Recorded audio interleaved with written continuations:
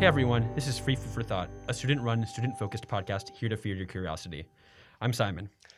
And I'm Nathan, and today we're sitting down with Roger Carapin, professor of political science at Hunter College and the City University of New York Graduate Center. He's published widely on climate change policy and renewable energy policy in the United States, Germany, and Canada. His book, Political Opportunities for Climate Change, California, New York, and the Federal Government, won the Caldwell Prize for Best Book on Environmental Politics and Policy, awarded by the American Political Science Association. Professor, thank you so much for joining us today. Well, thanks for having me. So, to start this conversation, I would just like if we could set the stage by first having you explain what the climate policies are under the Biden administration. Okay, I can give you a brief overview. So basically, we can think about it in terms of targets and in terms of measures to achieve those targets. So Biden has proposed a 50% reduction in U.S. greenhouse gas emissions from 2005 to 2030. That's now the official position of the U.S. government as part of the UN process. In terms of measures to achieve, there's congressional action and there's executive actions. So congressional actions include the bills that you've been hearing a lot about in Congress lately, the infrastructure bill and the House budget bill that include a lot of money for things like renewable energy tax credits and electric vehicle tax credits and charging stations. The executive actions mainly focus, the most important of them, there's actually a very large number, but there's the most important of them are the regulations of greenhouse gas emissions for motor vehicles and for the oil and gas industry, and potentially for the power plant sector coming from the Environmental Protection Agency. Do you think, is there a leader or a country that's the best model for climate change policy going forward?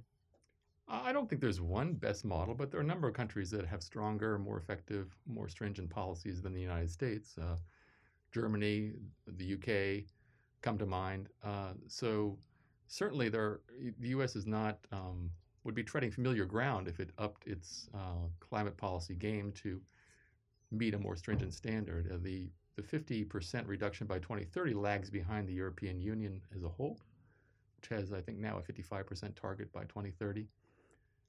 So, I think that in Western Europe, you can find lots of examples of effective policies. There are, for example, the European emissions trading system, which has recently found a way to stabilize its emissions price, and that price has now gone quite high. It's about 60 euros per ton. So that's providing a strong signal for investors to transition from high carbon to low carbon forms of energy.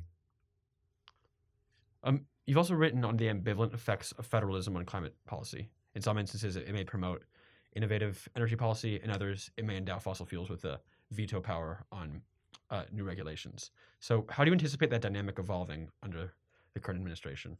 Well, I think that ambivalence remains. I mean, I think we see that with Joe Manchin's role in the current negotiations, coming from a coal state and strong ties to the coal industry. So we're seeing that he's definitely a brake on climate policy.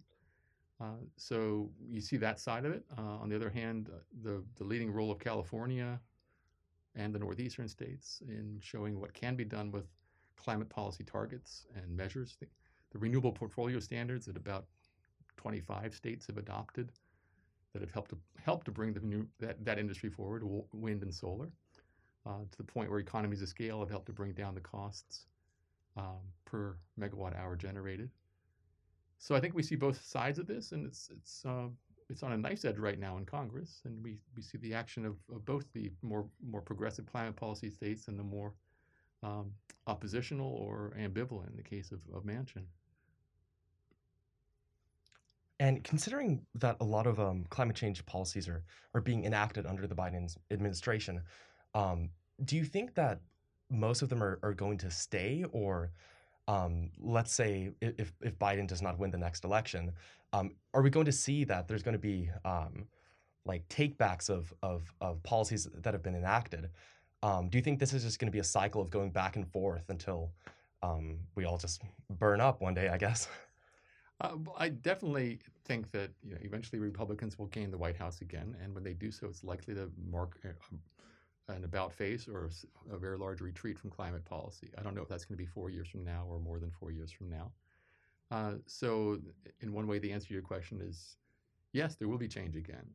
But there are some other forces that help to stabilize climate policy. We tend to give maybe too much emphasis on the federal level in the United States on this issue. States have been leading the way since the George W. Bush administration, and they are going to continue to do that. So that's one source of stability. And it interacts with the second source, which is big business.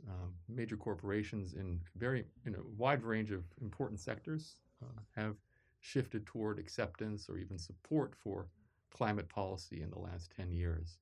So we see that in the oil and gas industry, even concerning methane regulation, but also potentially a carbon price. We see that in the motor vehicle industry with the shift toward electric vehicles. Even electric utilities are more interested now in a national clean energy standard or some similar policy because they've had to cope with this at the state level. And they also, many of these corporations are international, and they have to do business with countries of the European Union or with other countries in the world that have got clearer climate policies than the U.S. federal government does. So they're likely to put the brakes on efforts to retreat by the next Republican administration. And so to kind of continue on that point about kind of the changing role of the private sector, how seriously do you take those commitments from oil and gas companies or car manufacturers? Well, I think that they're strategic actors, so they're making these kinds of policy stands for a reason now, and the reason is the timing is that there's a Democrat in the White House. The Democrats have control of Congress. They would rather influence these policies than have them imposed on them.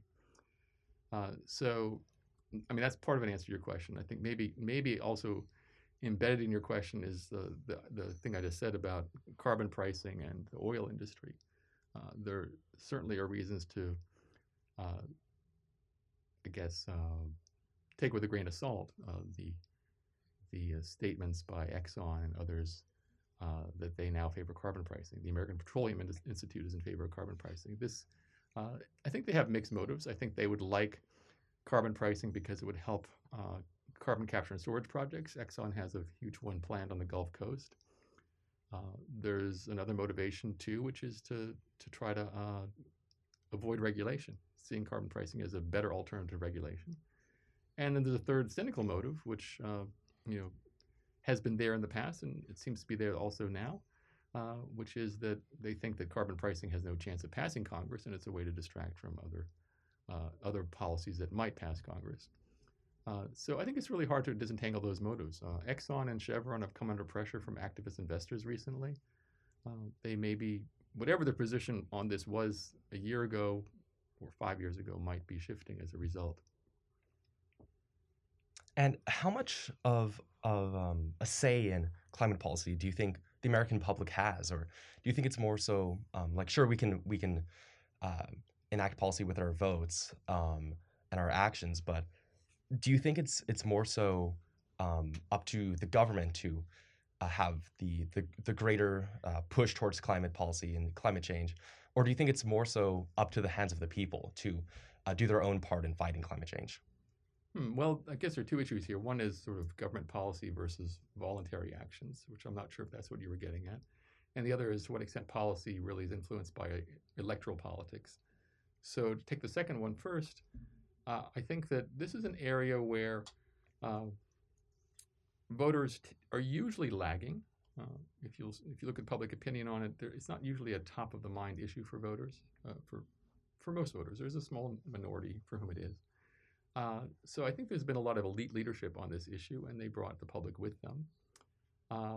But that may be changing for the Democratic Party with the Sunrise Movement. In recent years, it seems that the party leaders have had to shift. It's now become a higher priority. It's about the fourth or fifth most important issue for Democratic Party voters. So the electoral connection may be getting stronger for one party. For the other party, for the Republicans, it's if there's a connection there, it's a negative one, that their voters are hostile to climate policy. Your other question about voluntary action, I think voluntary action can lead to a certain point, but there's a collective action problem. People will wait for others to take an action, and because they don't see that their own effort can make a difference if others are not acting. And for that, we need governmental policy. We need compulsory, mandatory policies they can take a wide range of forms. They could take market-based forms like carbon pricing, or they could take regulatory forms. And there's also an important role for government, though, in providing information to help people make better decisions. The green consumer sector is important. It's one of the factors that's been helping to shift business, I think, a little bit. But we can't really consume our way out of this. We can't just find the right thing to buy that will solve the problem, just like you can't find the right thing to eat that will make you lose weight. It's really a matter more about quantity. And quantity will require changes in technology, will require new investments, quantitative changes in our greenhouse gas emissions.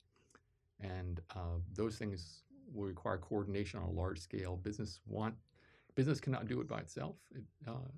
It'll need mandatory government policies to create the right kinds of incentives. As you mentioned, climate change rarely registers as an important issue for American voters.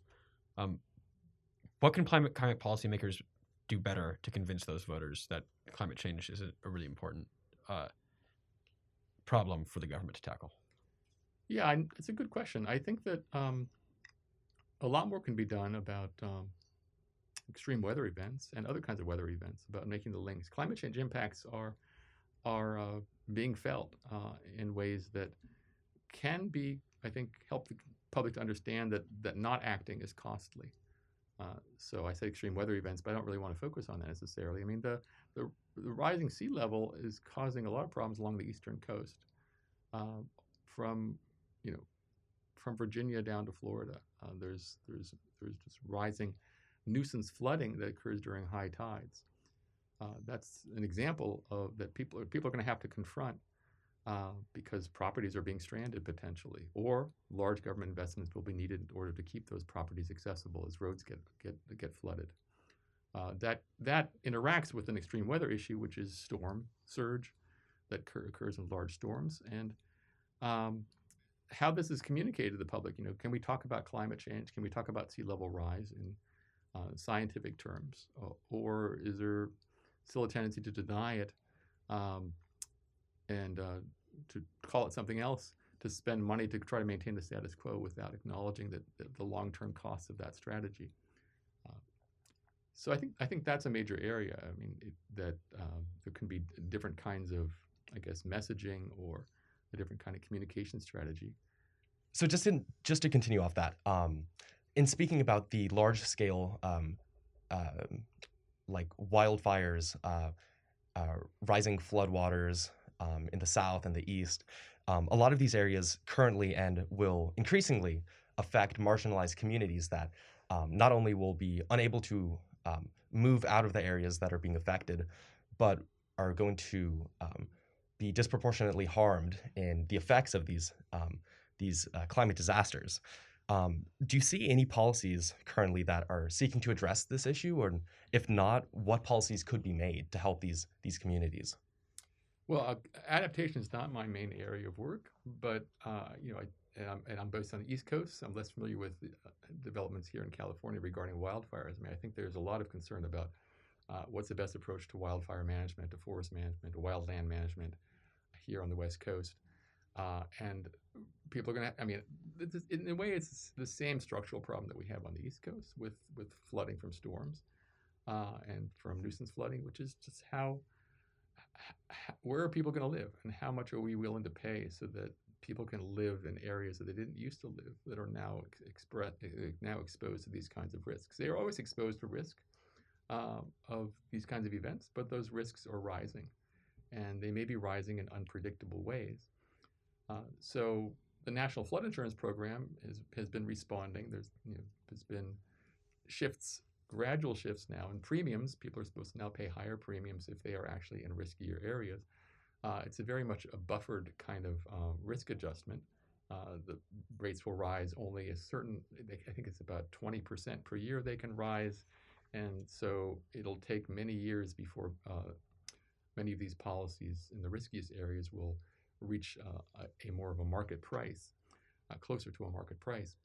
So I think you have the same problem with the wildfires here in California. You have a lot of houses, but also a lot of infrastructure that's cutting through areas, because that's the way it was done before the wildfire risk got so intense. And maybe I think that's going to cause more investment will be needed to protect the transmission wires from sparking. I mean, from causing fires in these areas, and you're going to have to rethink where people live, and who's going to pay for it if they're going to be living and they're going to in areas where they might be exposed to this kind of risk and they need rescue, or they need other measures that are costly. Then who's going to be paying for that? What have been the biggest failures of outwardly facing climate policymakers in the past, and what do you think they have to do to fix those mistakes?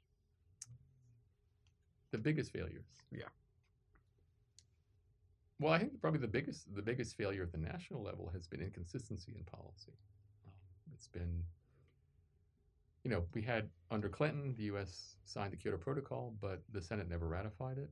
Bush, when he was running for president, said he would regulate greenhouse gas emissions under the Clean Air Act. A few months after taking office, others in his party and in the oil and gas industry convinced him otherwise. So the U.S. never went that direction for the next 8 years. Then, of course, after Trump became elected, we again switched. U.S. came out of the Paris Agreement, at least unofficially, and the rollback of regulations. In other areas too, there's been inconsistency in the tax credits for wind power, for example. They were often expiring or almost expiring, and that created uncertainty in the industry. So, to address those kind of failures, I think that there needs to be more of a consensus between business and government about the way forward. So I think that although that would be a benefit of such a consensus, that we would have a greater stability to policy.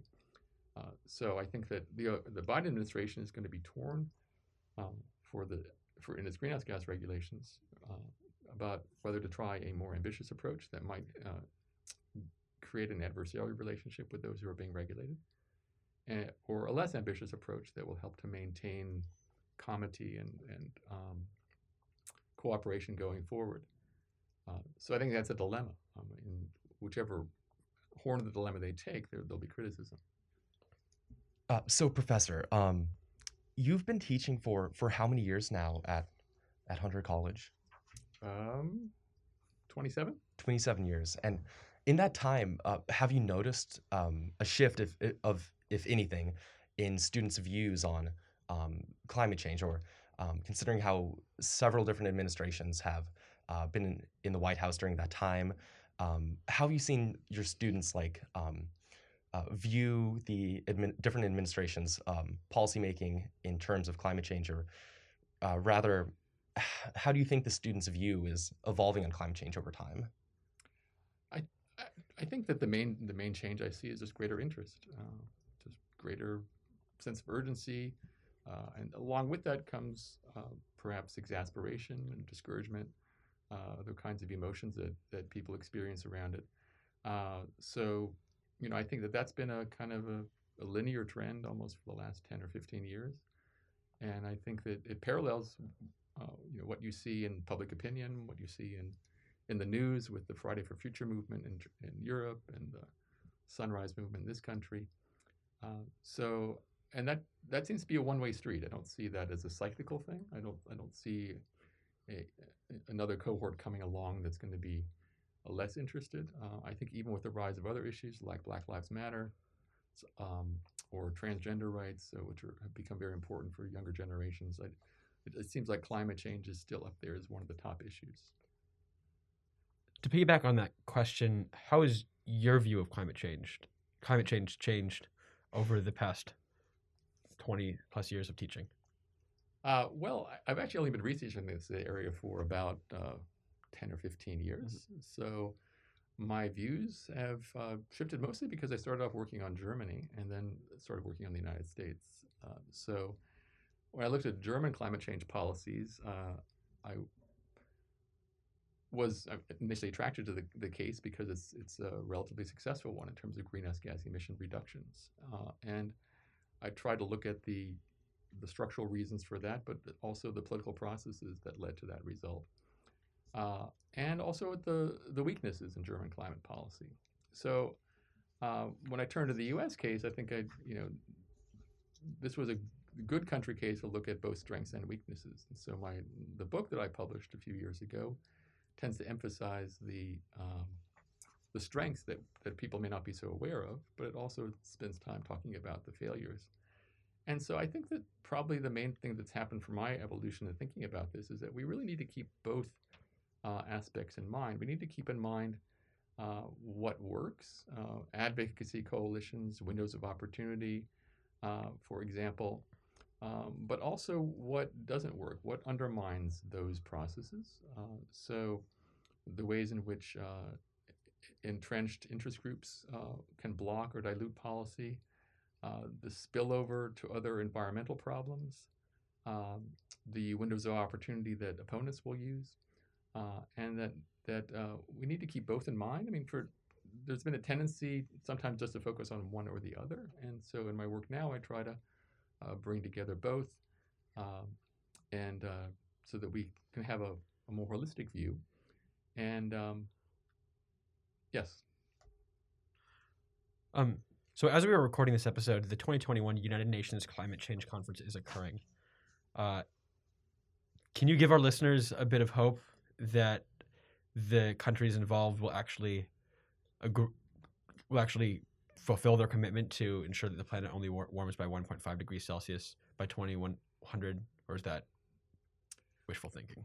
Well, I can't really give you much reason for optimism about that. I can give you a slightly different perspective on this problem, though. I think that we are I think, likely to go past 2 degrees Celsius of warming, and we need to think about limiting the damage. Every megaton of CO2 equivalent that's avoided is going to result in a lower temperature than otherwise would have occurred. And so for a good long time, the 2-degree goal, the 1.5-degree goal have been foremost in people's thinking about the issue. There's no magic number, of course. It could be higher or lower than that in terms of dangerous interference with the climate system. There are potential nonlinear effects. We're definitely running bigger risks of those as we get to higher degrees of warming. So I think that these goals are used to try to spur people to action, and that's reasonable enough. That's how people think about things. That's how you can motivate people. But it doesn't mean if you miss the goal that all is lost. I think that we shouldn't fall into dichotomous thinking about this. There isn't. It's not complete success or complete failure. It's a somewhat arbitrary line that's been drawn. And unfortunately, that is all the time we have for today. Thank you, Professor Karapin, for joining us. Well, thank you, Nathan. Thank you, Simon. And to all our listeners, remember to stay hungry.